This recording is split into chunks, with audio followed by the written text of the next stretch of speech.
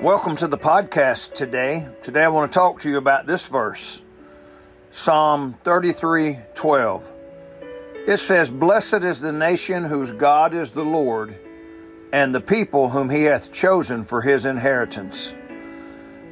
America as a nation and people have been blessed abundantly by God throughout the years. I think history is very evident that God has blessed America. Today, a few days after celebrating Independence Day, we need to stop and thank God for his blessings on America and its people. I'm afraid that we're living in a time when people are taking the blessings of God for granted. Many may not even recognize God as the one from whom all blessings come.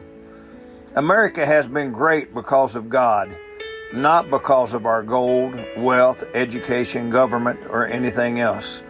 Those are all byproducts of the blessings of God. Will you do your part to see that the blessings of God continue in America? If our country is to be godly, then it has to start with the people. We have to be godly.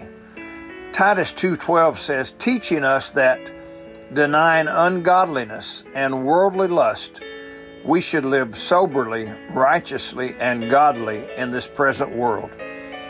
Let us also be reminded of a verse that talks about the judgment of God. Psalm 9:17 says, "The wicked shall be turned into hell, and all nations that forget God." I don't know about you, but I sure appreciate and enjoy the blessings of God.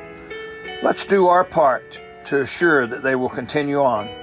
Live for Jesus. Put him number one in your life. May God bless you today.